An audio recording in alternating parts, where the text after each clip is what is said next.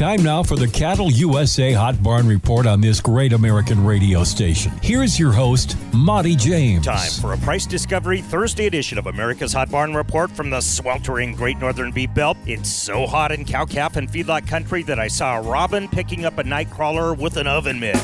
I seriously witnessed a pit bull chasing a cat, and they were both walking. Or not. 105 Wednesday in the cow-calf country around Fort Pierce, South Dakota. 102 scorching degrees in the feedlot country around Broken Bow, Nebraska. Stay safe out there. Yesterday at the Board of Trade in Chicago, December new crop corn dropped 17 cents a bushel basket. Remember those? To $5.40. Thus driving fat cattle, also known as live or fed cattle, to a new, more sensitive nation. How dare we call a steer fat, right? Where was I? Oh yes, down to 178.67. That's groovy, but a far cry from the pin of 1,440-pound black steers that topped the market at Stockman's Livestock at $193.50. Nice to see the sprinkler system keeping those fats hosed down in the back pins at Stockman's. Meanwhile, back in Chicago, September feeders 110 green to 247.45. November contracts landed at 250.22. The grass was much greener in cash cattle auctions across the Great Northern Beef Belt. Yesterday at BLA in Cowtown, a pin of 100 head of black steers averaging 630 went for $315.75. Oh, gotta brag here. These calves came off the prolific Diamond G outfit, and I'm proud to say they were pastured on my family's ranch in Kiapaha County, Nebraska. Tip of the hat to Brandon and the Wranglers at the Diamond G outfit. They're kind of like the Yellowstone bunkhouse crew, but way more ranchy. 1,000-pound yearling steers off the Lowry Ranch topped the charts at $253.25. As we always say, it pays to go the live auction way. Dateline Tri-County Stockyards, Motley, Minnesota, on the fringe of the Great North Woods in an area surprisingly rich in cattle, horses, and world-class rodeo competitors. Our friend Janet Eastman reports that a load of 810-pound black steers sold to the highest bidder for $238. Kind of a slower week across the Great Northern Beef Belt as sale barn owners take a rare break and gear up for the big fall run that's building. My friend Vicky at Lemon Livestock says there's a big yearling run building next week at Lemon Livestock on the North Dakota border. See the complete listings of our Dime a Dozen reporting barns and others at Hot Barn Report on Facebook. Watch them all play out in real time at cattleusa.com, which reminds me the famous King of the Ring auctioneer contest will go down this Saturday at Winter Livestock in the historic cattle and gunfight town of Dodge City, Kansas. Karina Jones in tomorrow, Monty James for America's Hot Barn Report. Out. Your equipment search ends here. Now that's a bold statement,